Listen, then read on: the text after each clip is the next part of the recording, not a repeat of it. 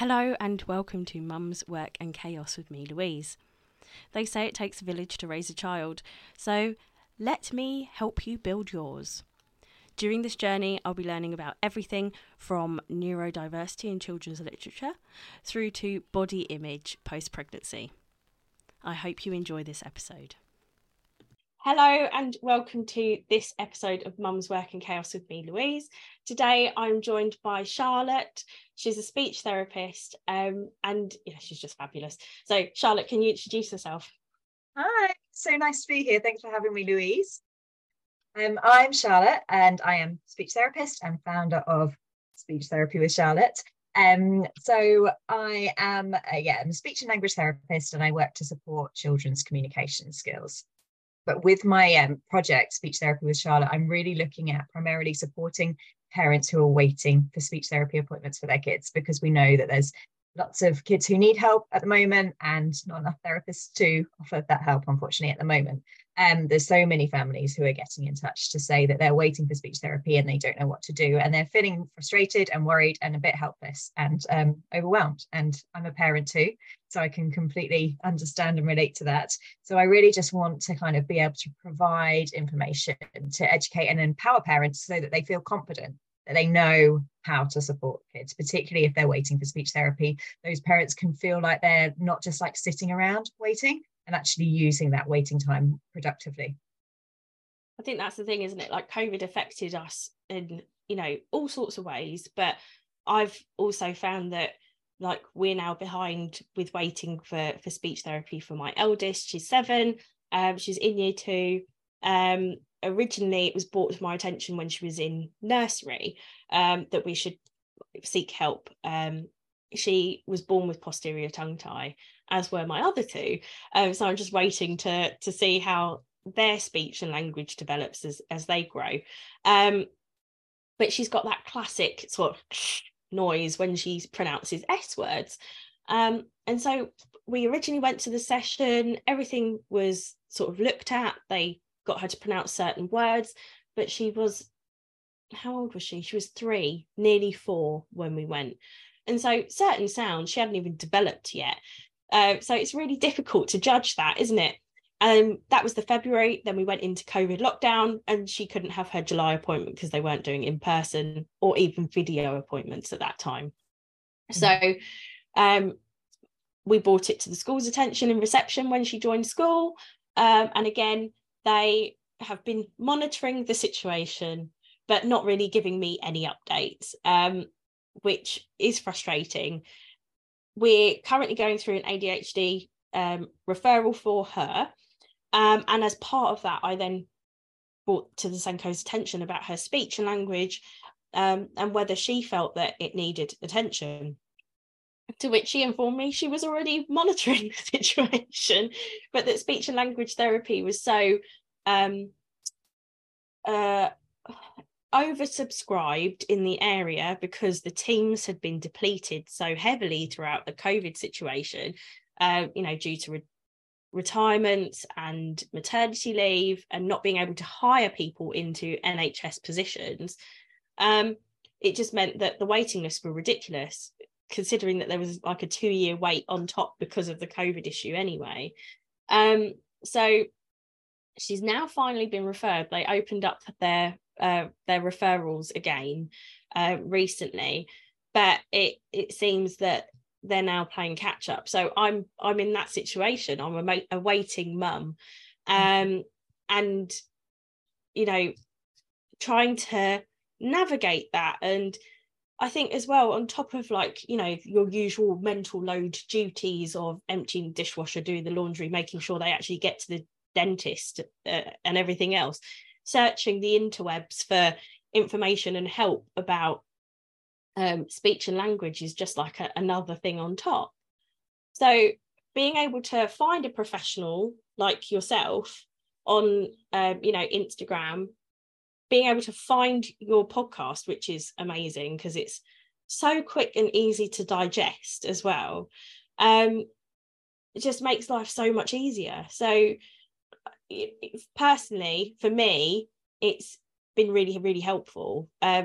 Just your podcast is so it's in those bite-sized chunks, isn't it? So they're like not anything more than sort of 15-minute episodes, aren't they? Just so parents like myself have the actual time to to find the information that we need.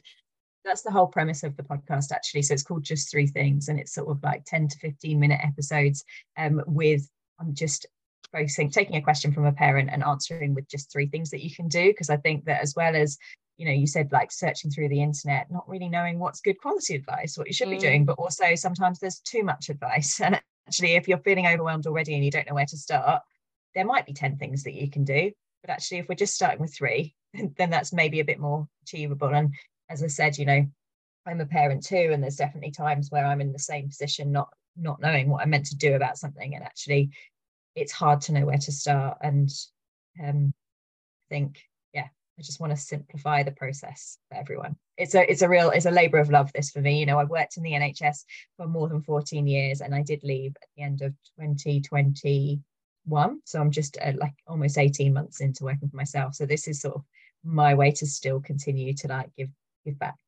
Yeah, no, it's really difficult, and with all the budget cuts within the NHS and everything as well, it must be a really difficult decision to have to make, to actually leave so that you can, you know, pursue something that's going to be, I don't know, more beneficial in the long run to your own family and your own living situation. You know, we're all suffering from the cost of living crisis at the moment, and unfortunately NHS pay just doesn't necessarily cut it anymore, which is insane. But yeah, I digress. So I suppose, really, like, I'll get in first. Like, our listeners have sent questions in, but but since I've already given the intro into our own situation, I guess really, like, when we went for that first assessment, we were sort of told that it's really difficult to diagnose a child with a lisp before, now I remember it this way, but tell me if I'm wrong, before the age of 9. And their reasoning behind it was that their adult teeth haven't fully grown in, and they've got more space sort of at the back of the jaw for their tongue to lie flat and make that noise. And so it's difficult to assess whether a child has actually officially got a lisp before that age. But then equally, you sort of have to start doing something about it earlier on, because after that age, it's difficult to then get them out of the lisp in the first place. So it's sort of a catch-22 situation at that point, isn't it? I can see that that's really confusing. Yeah. So there's a few things that I want to kind of pick apart there. So I get lots of questions from people using this word lisp. And I think people use the word lisp to mean lots of different things, and lisp isn't really a technical term. It's not a word as a speech therapist that we tend to use. We might use the phrase interdental lisp, which is specifically when you have your tongue coming out between your teeth. Lots of young children do that one. You'd have seen it like sausages rather than sausages. But really, when we're thinking about kind of speech sound differences, we are thinking of kind of other things that might go on. So some of the things that you might have heard of are things like oral or verbal dyspraxia. We might be thinking about just like a speech sound delay. Some people use that terminology to say that the kids are using sounds that we typically see of a slightly younger child.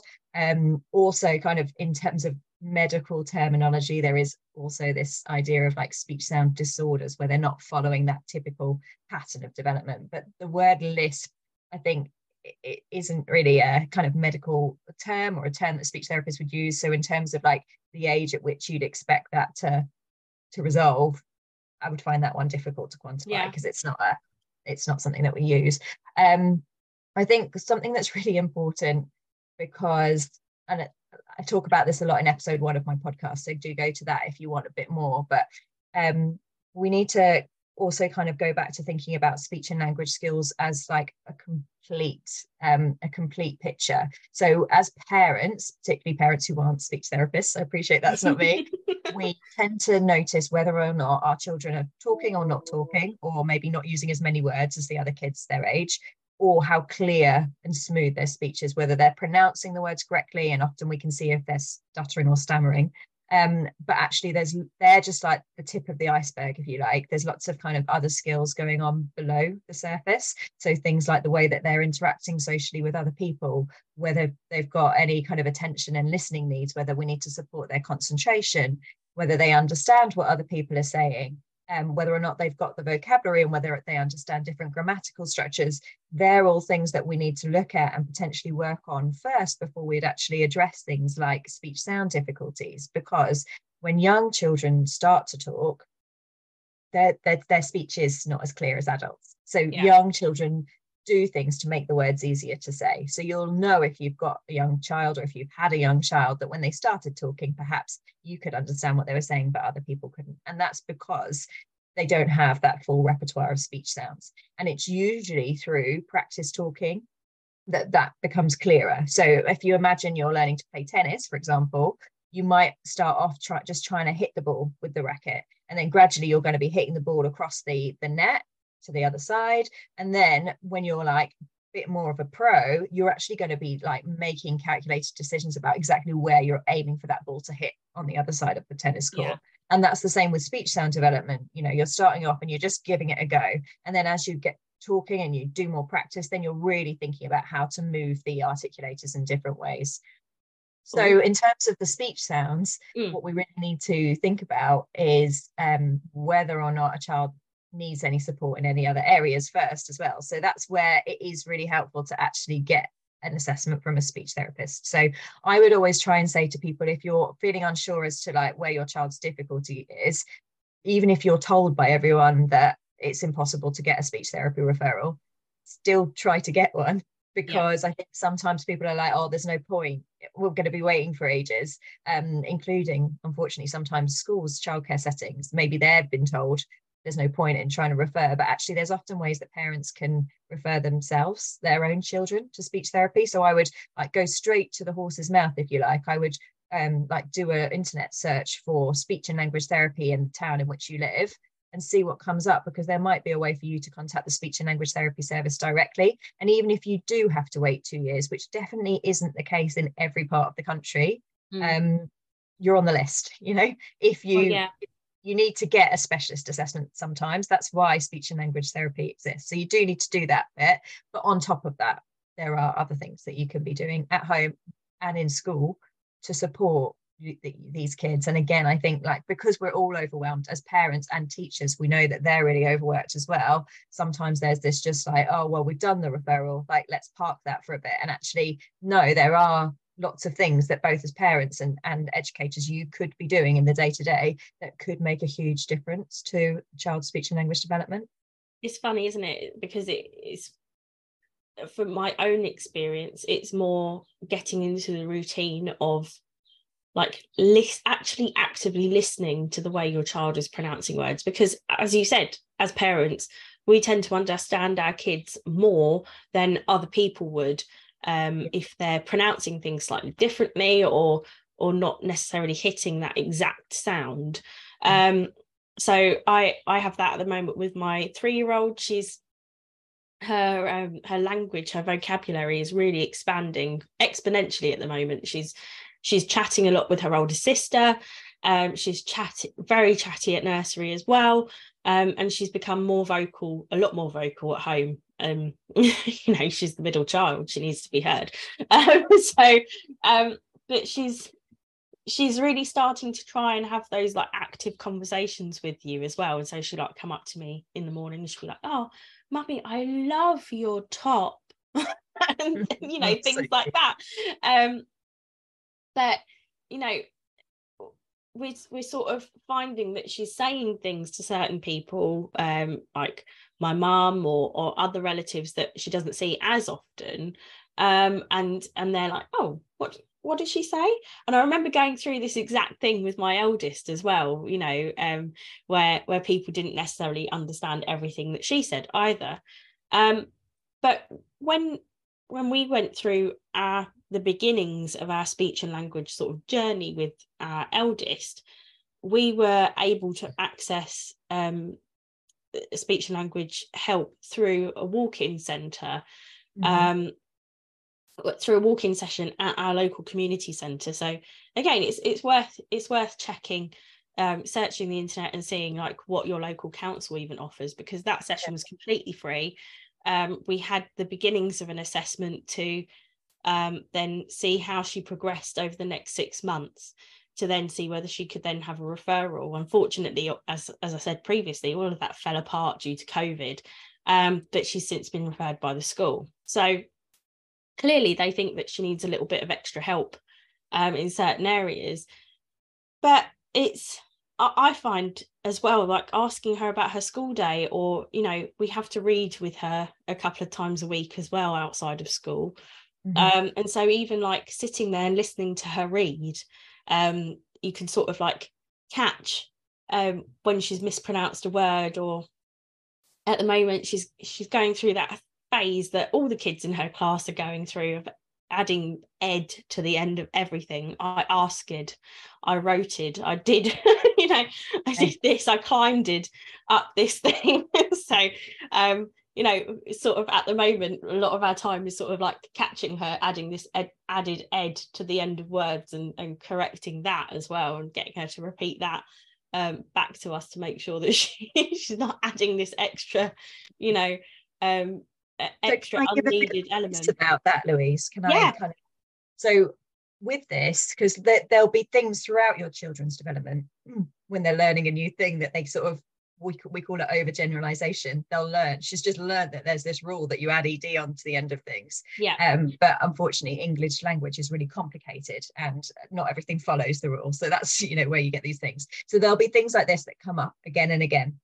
And the most important thing for children's language learning and development is that they're regularly taking part in good quality interactions. And that's really important, because we want to build them into confident communicators. So we want to be trying to listen attentively. And I know you were saying, Louise, like that's really hard because we've already got this like mental load, we're doing this juggle. So what I really try and recommend, and I know this in itself feels like a lot for some people, is having like 5 minutes a day of one-on-one time with your child. And it doesn't have to be to do any particular activity, but it's where you're actually doing that. You know, you were saying listening to what your child is really saying. So if you can have 5 minutes of like, right, this is now this child's time, I'm going to actually respond kind of positively and really listening to what they're saying, because that really helps to build their sense of worth as well, and like that you're really listening and you value what they're saying.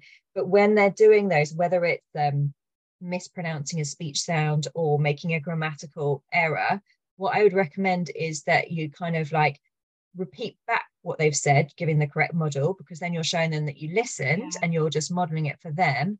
But I wouldn't actually recommend like stopping the conversation, telling them they've got it wrong and getting them to repeat that to you, because that disrupts the flow of conversation and can be a bit frustrating, particularly if you're really trying hard to like learn a new skill or learn a new thing. Actually, it's really annoying when you're in the middle of trying to say something and then somebody's interrupting you to be like, it's not rotated, it's right. You say right. Well, that's generally the way we do it. So that was another thing that we sort of like you know, have come across with her as well, is that as part of the whole ADHD thing as well, being interrupted means you lose your mental flow, as it were. And so if you're interrupted during that thought process, you then get quite frustrated, because then you're like, well, I was talking about something, and what was I talking about? Yes, I was talking about unicorns. Where did I get to in this element of the conversation about unicorns? I can't remember now. And that break is frustrating. And so generally, if she said something that isn't quite right, I'll be like, oh, so you walked to the climbing frame with Tilly and Nushi. Oh, okay, fantastic. That's brilliant. Then what happened? And so it's trying to like as exactly as you said, you know, add the correction into the conversation without necessarily saying, oh no, it's not Ed at the end of that, it's this, you know. Exactly, that's perfect. And it's a really subtle difference. I just wanted to like point that out, because it's quite subtle, and I think that the two things can get confused, but they're actually quite different and have quite a different outcome for a child. So the difference is, just to model it once more for anyone who's listening and feeling a bit confused, she said, I wrote it down on that piece of paper that I wanted a unicorn.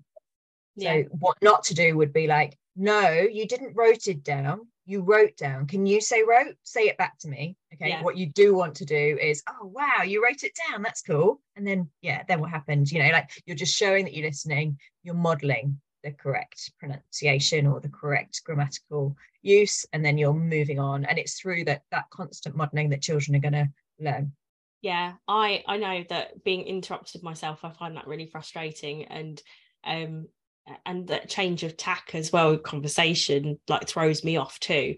So I try and avoid it as much as possible.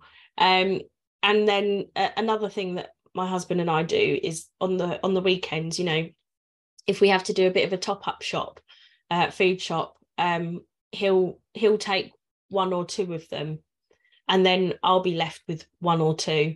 And then that does generally afford us the time to have like a more in-depth conversation, and for whichever child the other one has to have that extra time with us. So, you know, we do try and have individual time with them, like even during the week is fairly difficult because of nursery, coming home from nursery, bedtime, tea time, all of that stuff. But generally we collect our eldest from school, have a couple of hours with her before the younger ones come home. And so she, you know, she has that sort of like in between time with us as well, where we can, you know, do some reading or spend some time with her, which is fabulous. And I think that also sort of like helps with, you know, being able to express herself more freely, I guess, and explain, you know, situations that might be frustrating to her at school, or you know, things that she's experienced. Like one of our listeners has sent in a question saying like she's struggling with getting her child to express how they're feeling necessarily. She has a poster with emotions on, but she does end up with her child would end up more likely growling or clenching their teeth instead of actually explaining why they're frustrated. And, you know, personally, I'd say having that extra sort of like, if they can afford to do it, having that little extra bit of one-on-one time with that particular child would help, wouldn't it? But do you have any advice around that? Yeah, I think on that one-on-one time, I love the example that you've given there of like dividing and conquering and taking one of the kids shopping and not the others. Because sometimes it takes a bit of planning to work out how you could possibly have this one-to-one time, particularly if you've got more than one child, particularly if there's not more than one of you, parents, co-parents, adults. But it's those little moments. And even if you can only do it once a week, that is still something like that is great. And I think like my one-to-one times are often you know, getting the kids dressed, because I happen to do that a bit more, like when I'm just in the room with one of them, getting them dressed, and then I'll just try and like mindfully be really responsive during that one-on-one time. So that's just a note on one-on-one time. I saw this question from this person as well, and I think I just wanted to address it. I think that the question was specifically about getting them to verbally express. She wanted them to verbally express their emotions. And I just kind of wanted to talk that through a bit, because when any of us are stressed or experiencing heightened emotions, which actually can be positive, you know, like those emotions that we think of as positive, things like excitement, joy, that sort of thing, those are heightened emotions as well. And actually, when any of us are experiencing any sort of heightened emotions, it can be really difficult for us to actually kind of do all sorts of things, learn, develop, grow, but equally communicate and express ourselves. So in that moment, it's very hard to use your rational brain.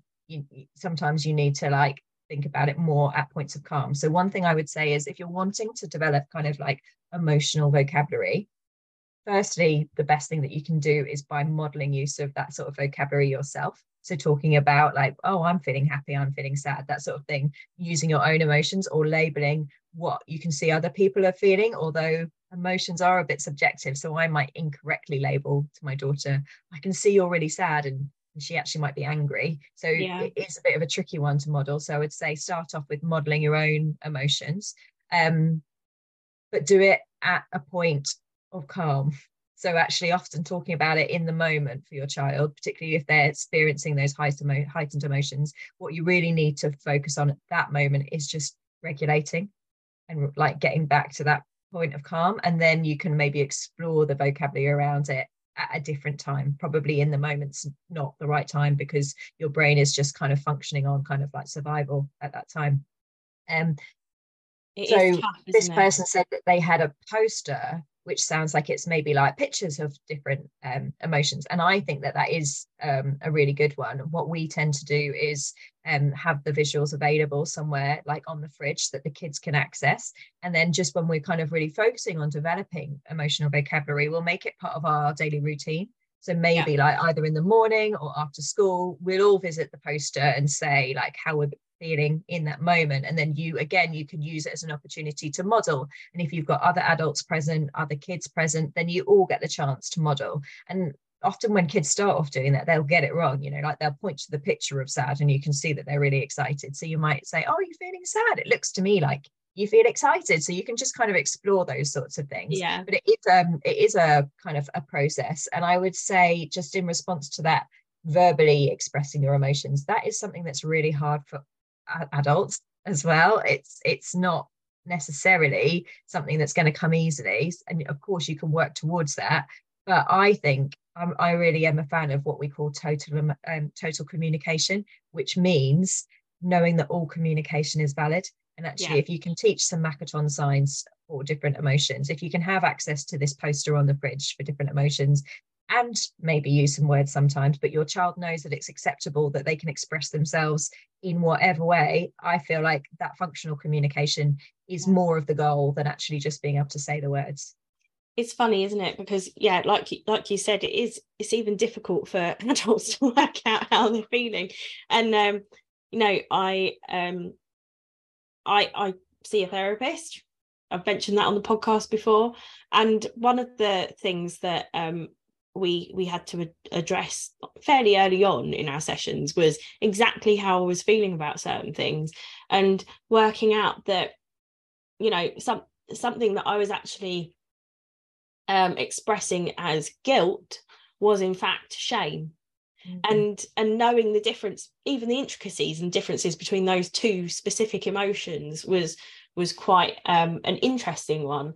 So getting a child to verbally describe how they feel anyway is difficult when you can muddle up those two specific emotions as an adult as well. So like my eldest, if she feels that she's done something wrong, will take herself away, and I know, because I've been there as a child myself, having found out that I probably have ADHD myself, is that this huge emotional swell is probably actually shame that she did the thing in the first place. And she even expresses herself as feeling guilty about having got frustrated and shouted at her sister or whatever. And so I can now help her express that feeling slightly differently. But one thing we don't have is a poster of emotions up in the house, but my sister-in-law does. And so actually I think that's probably something that we'll happily implement, so that the younger two can really express the way they're feeling as well. So it sounds like this particular listener is already on the right path. It's just actually being able to spend maybe a bit more time and have that chance for understanding and really discussing and opening up about the way they're feeling. So I think, just to summarize like kind of the top points there, I think continue to like model your own emotions and maybe use the poster as part of a routine. Like solve the emotions that your child has felt, but maybe after the event rather than in the moment. Focus just on kind of regulation in the moment. And then maybe not putting speech and expressive communication on a pedestal, and actually just accepting that if your child's able to use any form of communication to express themselves, then that's great. No, fantastic. we had another question in, didn't we, Charlotte, from one of our listeners, and that was, at what age can they realistically and accurately judge if a child is behind? So, I mean, that's a very broad question, because it could be, is that child behind in sounds? Is that child behind in vocabulary?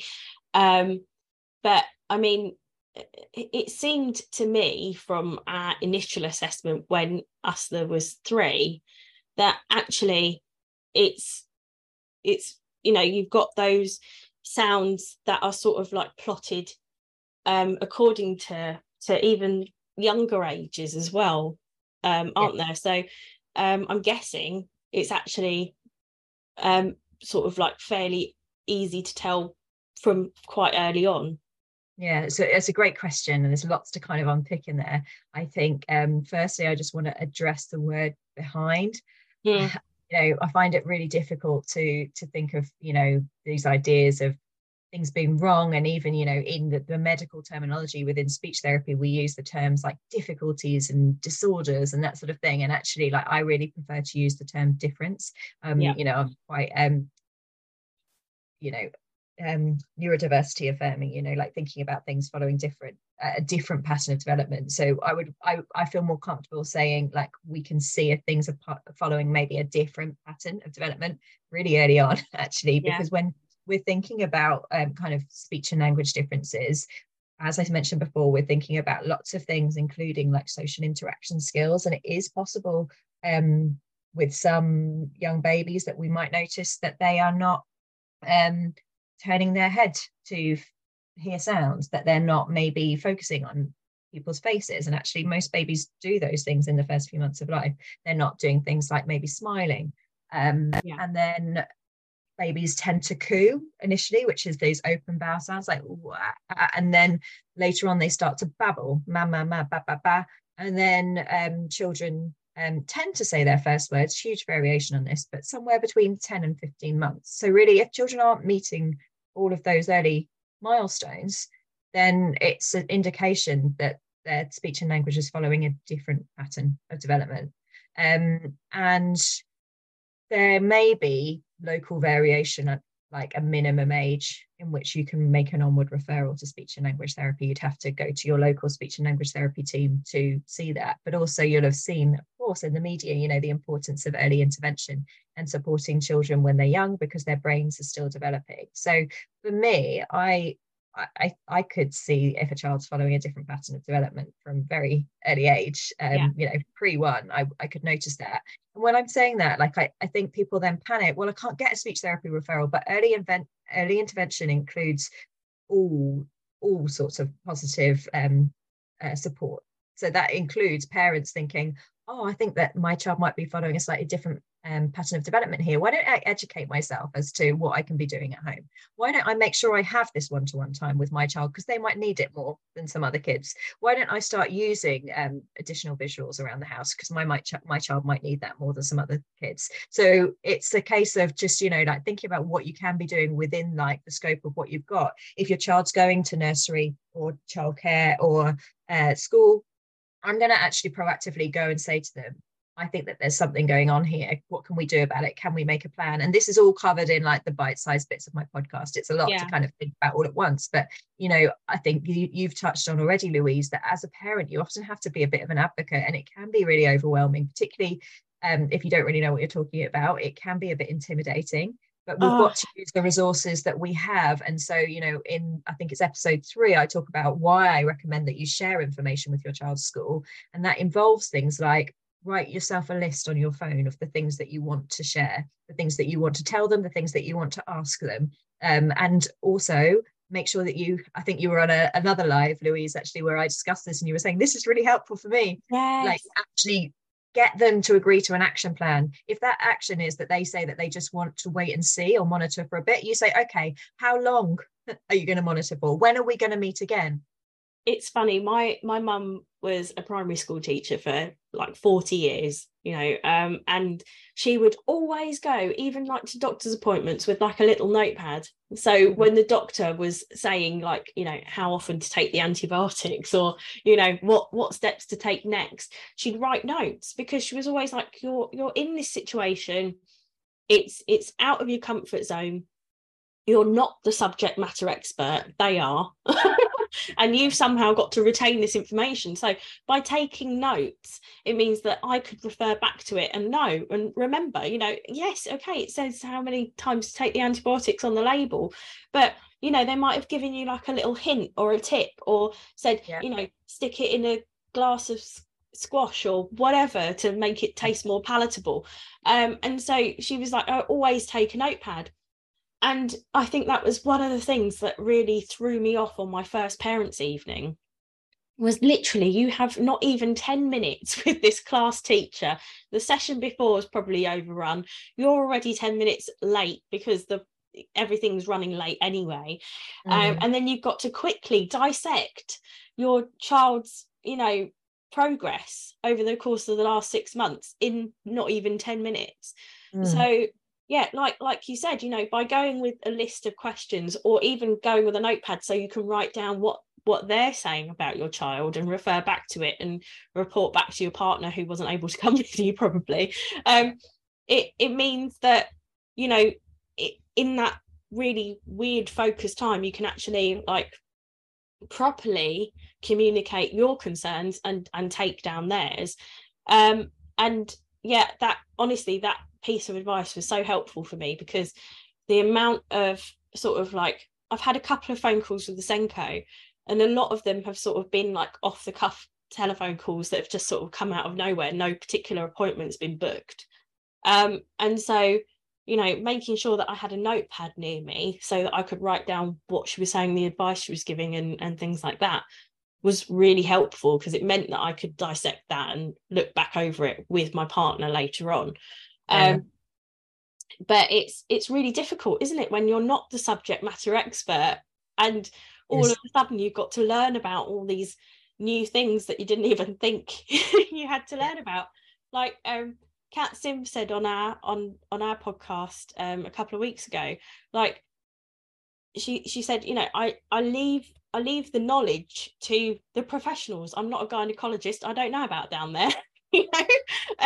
So I'll seek out the help of a professional who understands what they're talking about, so that I'm not sitting there trying to just like make up my own mind about whatever I have to do next. I'm talking to someone who actually understands the issue and has the experience.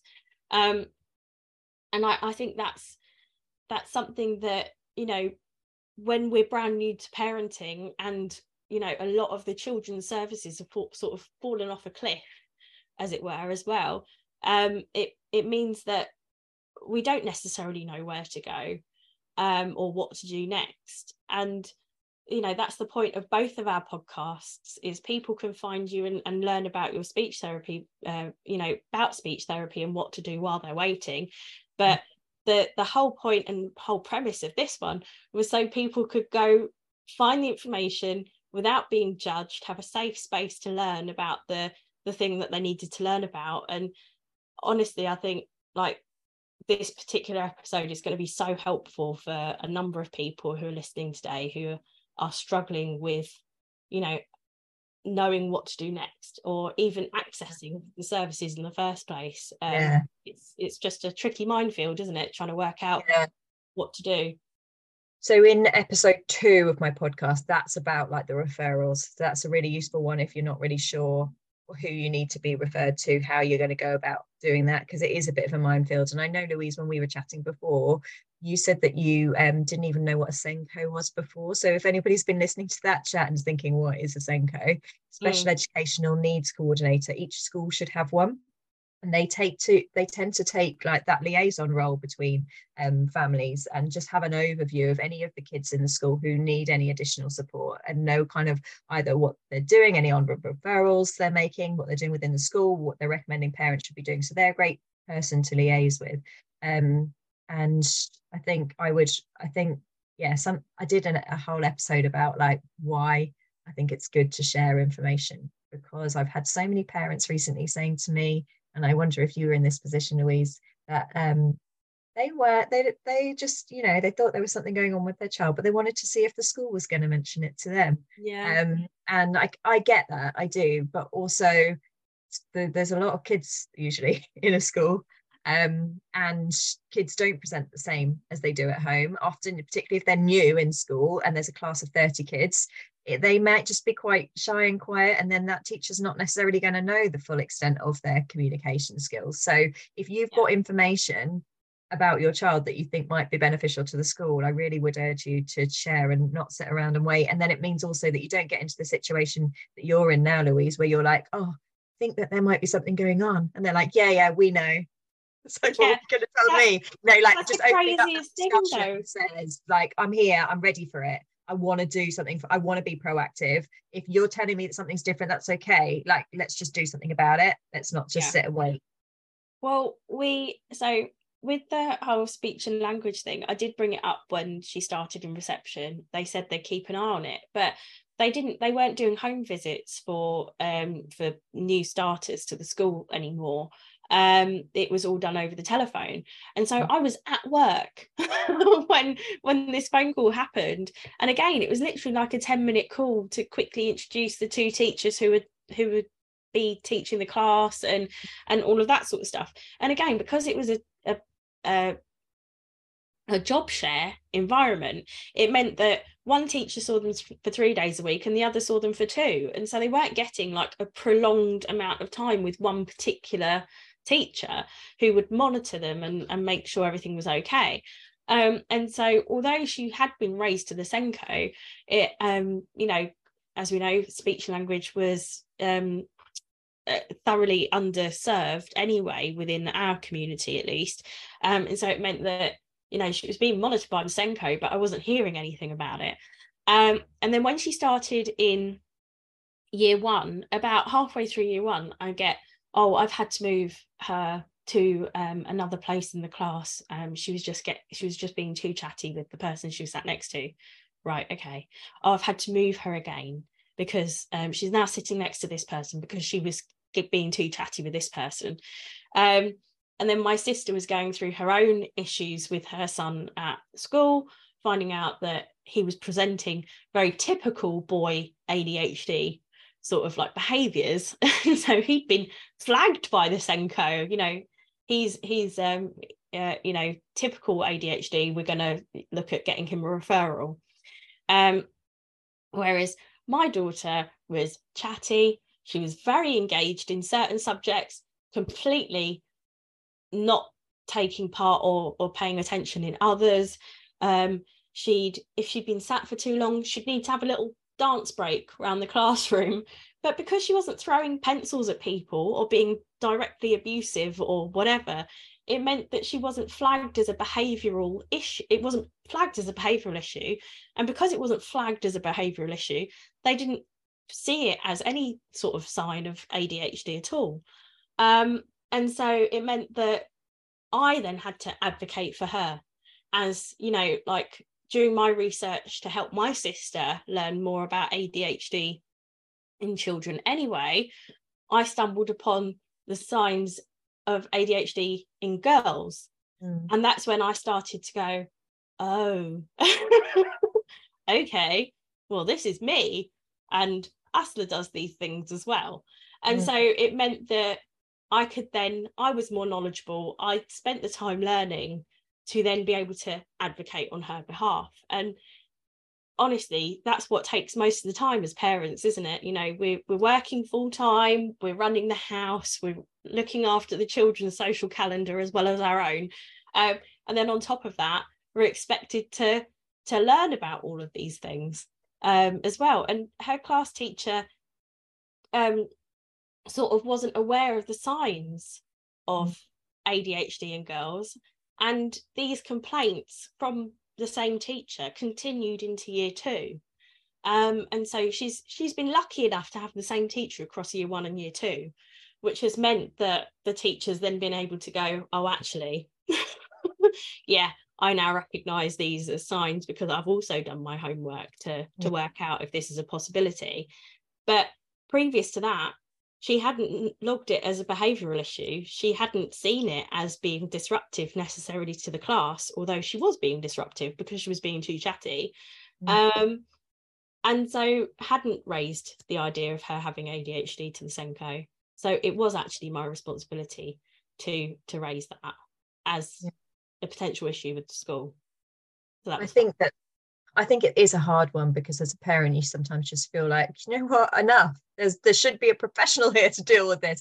But then actually, at the end of the day, no one knows your child better than you, and no one is as invested in your child as you. So the reality of it is that we do need to be our kids' biggest advocates. Like, we're the ones who are most invested in them. And you shouldn't have to do it alone. It takes a village, you know. There are people out there, even if it is me, if you haven't got access to a speech therapist of your own, come to me, reach out to me, listen to my podcast. I can help, but you'll need to do something too. Yeah. So I always sort of guess that most of my listeners do actually follow my Instagram account as well, but you know, as you will probably know if you've listened to the introduction episode of the podcast, you know, my sister and I were having this chat about what the village looks like, what that necessarily is now, and the village has changed. The village is different, and the village is people like yourself, you know, other professionals who are much more easy to access now that we have the existence of social media, but also like generally like the support network that you have with, you know, mum friends from school and people you've met at god awful baby groups and so on. So it's one of those things, isn't it? It's like, I think that was the hardest thing for us after we'd had children, was working out that the village might not necessarily be close family members because you live too far away from them now. But it, you know, just as, you know, the saying goes, you can't choose your family, but you can choose your friends. You can curate your own village. It is possible. And you know, that was the main premise of the podcast, was to help mums of all ages and stages curate that village, find the information that they need, find the help that they need, and be able to navigate whatever stage they are of parenting and or life, really. Oh, so, Louise, I love that so much. And that, like, as a parent, I have needed that village so many times. And if anyone is listening and wants me to be in their village, it would be just such a privilege, because I feel like, you know, I have needed other people in my village. And if I can offer my expertise as a speech and language therapist to somebody who needs it, that is just so important. That's amazing. Thank you so much, Charlotte. Thank you so much for joining us today. And if you are in need of help, please do follow Charlotte on Instagram. She's at Speech Therapy with Charlotte. You can access her podcast from her Instagram account, but if you do want to search for it, it's just 3 things. I will also link to it in the bio for this podcast. So, you know, whatever device you're listening on, whatever app you're listening on, you'll be able to click the link and access her podcast and her Instagram account from here as well. And you know, just honestly, guys, I really hope that this episode has helped you. I hope that you do follow Charlotte and that you do, you know, contact her, ask any questions that you might have post this episode. But yeah, thank you so much for joining me today. It's been an absolute pleasure to speak to you. And you, thanks, Louise, and good luck with everything with your kids. Thank you so much. Thank you. If you enjoyed this episode of Mum's Work and Chaos, please make sure to subscribe on whatever podcasting channel you're listening on at the moment. Or if you'd like to get involved, feel free to email me at mumsworkandchaos@gmail.com or follow us on Instagram at mumsworkandchaos. See you then.